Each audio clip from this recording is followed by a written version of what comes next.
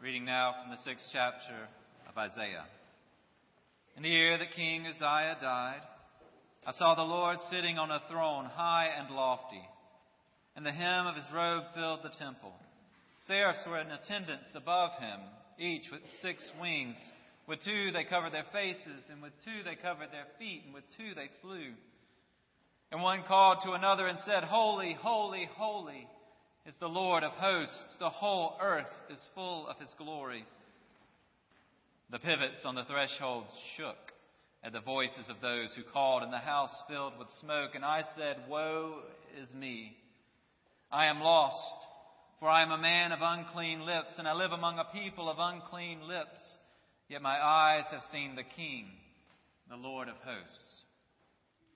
Then one of the seraphs flew to me, holding a live coal that he had taken from the altar with a pair of tongs. The seraph touched my mouth and said, "Now that this has touched your lips, your guilt has departed from you, and your sin is blotted out." Then I heard the voice of the Lord saying, "Whom shall I send? Who will go for us?" And I said, "Here I am. Send me." The word of the Lord. Thanks be to God. Here am I. Send me. Here I am, Lord, I'll go. We sung "Here I am, Lord" enough to think that this is normal behavior. It's a common response, a typical way of dealing with God. Here I am.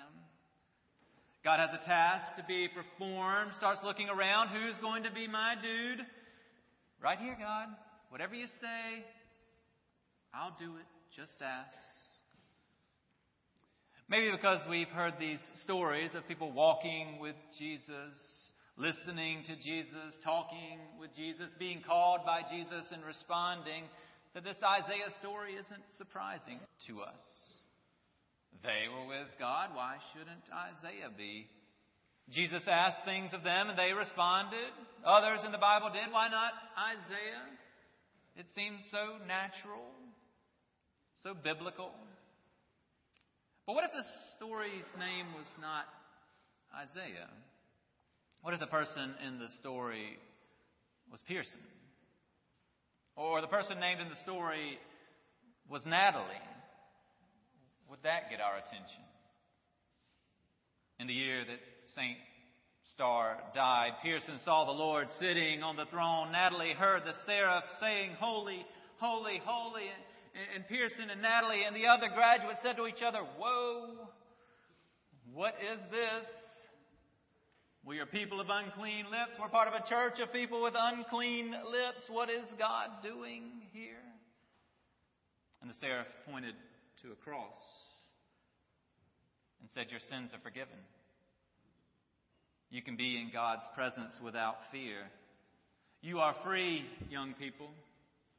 You're part of a church of people who are freed, young people. But listen, a servant and a leader has died. Servants and leaders have died, and God is asking, whom shall I send? Who will go for us?" You should know, if you're going to risk being in God's presence, that God doesn't always ask. Abram, leave your people. Moses, lead your people. Samuel, speak truth to these people, God said. God doesn't always wonder aloud who will fill a role. Sometimes God just grabs somebody. Maybe you do know that. Maybe we've celebrated that a little too much. Maybe that's why some of us wait for a moment, a clear-cut call. Our version of the story we've heard so often: "I thought I was doing just fine on my own. Then God came and got me. Now I'm doing this thing for God." Maybe we've overemphasized that call story and underemphasized Isaiah's. Isaiah comes into a place of worship. God is there. Flying creatures are there. They surround God. They speak of God's glory, God's holiness, God's otherness. Isaiah knows he's out of his element. People die in situations like these. You aren't supposed to look at God.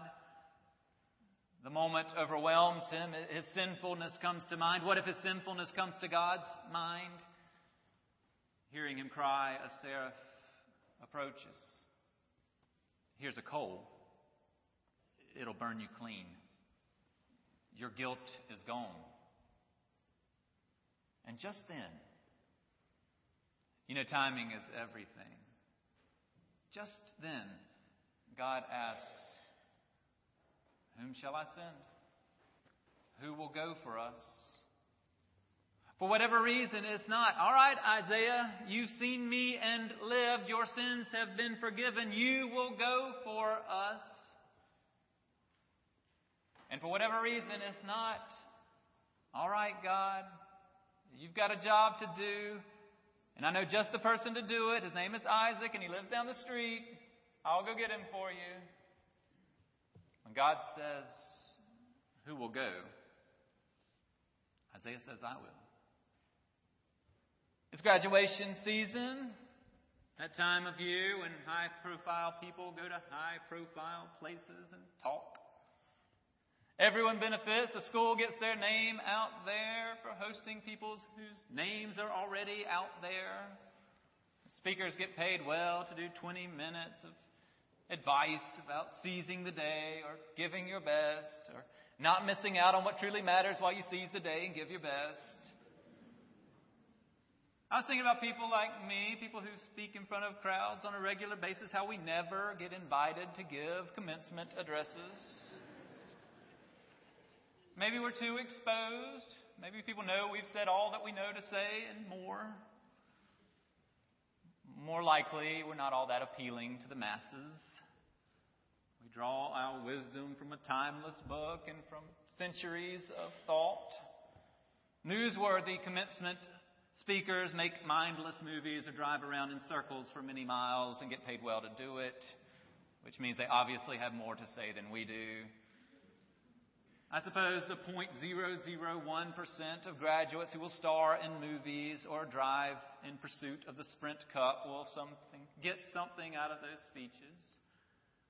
All I could do is speak to the rest of the graduates who are sitting there and will spend their lives trying to figure out how to sort through this life.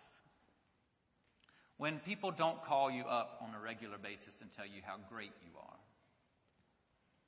Where the skills that you attain and the talents you possess are too often overlooked.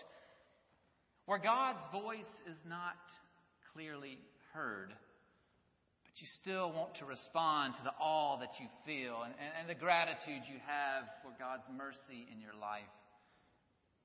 Well, since Duke forgot to ask me yet again this year, I'll give my commencement address to you. It's really quite simple.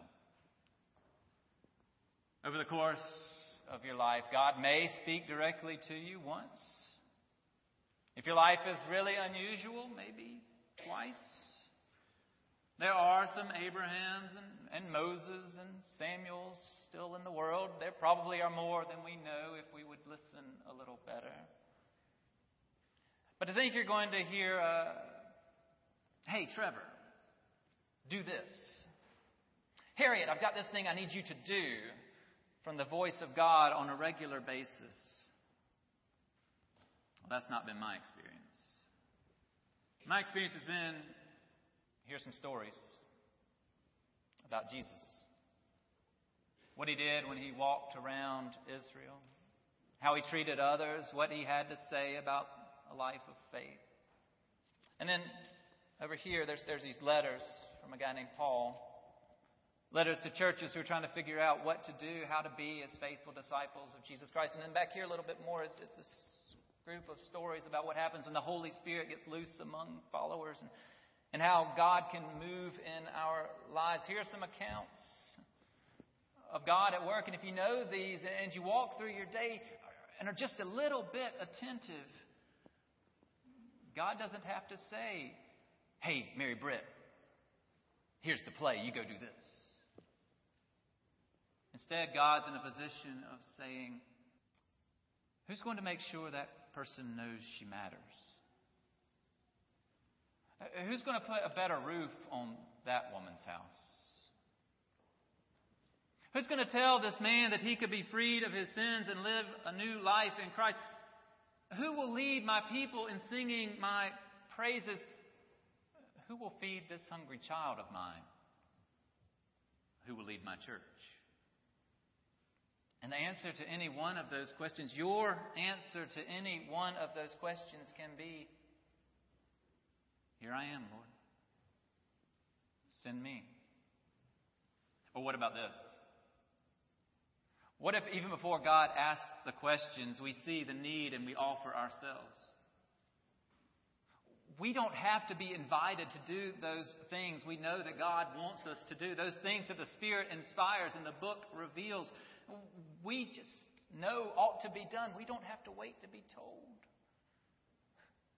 We don't need permission to do good when an opportunity presents itself. The church, the world, I dare say God needs more people who are willing to just go ahead and do the thing that needs to be done, not wait to be asked. We're sending you graduates out as missionaries. And we pray that we've helped to lay a foundation of faith and discipleship that will guide you in whatever it is you face. Forgive us for what we haven't done as well as we could have. Do better than we've done when you're mentoring others. And that time will be soon. It may already be now. In fact, you're in a position, and you will be in a position every day of your lives to show other people the love of God. The truth is, and I don't know if we've told them this already, but you've been in that position for years now. I'm not just talking about what you say to others, although that's a huge part of it. I'm talking about what you do and what you don't do, what you don't say. It's all part of a whole. It's all part of your witness. Your whole life is your witness. You'll get some things wrong. I do every day. But if your life begins with, your day begins with, "Here I am, Lord. Send me. Send me to share your love, Lord." Well, then you'll get more right than wrong. You'll fill that void that is created every time we lose one of these saints, one of these leaders, one of these servants among us. And you'll be part of helping to create new saints among us. Who will go for God? You will. It's what you're sent to do. Go. All of you. Go. And may the Lord go with us all. In the name of the Father, and of the Son, and of the Holy Spirit. Amen.